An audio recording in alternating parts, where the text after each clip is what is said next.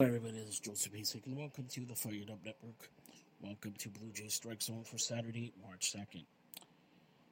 Today, the Blue Jays took on the Atlanta Braves in Dunedin. Atlanta defeated the Braves 6-2. For Atlanta, 6 runs, 5 hits, no errors. For the Jays, 2 runs, 6 hits, no errors. Emmanuel Lopez picked up the win to improve to 1-1, 3 innings, 2 hits, 3 strikeouts, 1 walk. Chris Bassett took the loss to fall to 0-1. Atlanta is 4-4 during spring. The Blue Jays are 2-6. The Blue Jays go to Winter Haven tomorrow, 1:05, to take on the Boston Red Sox.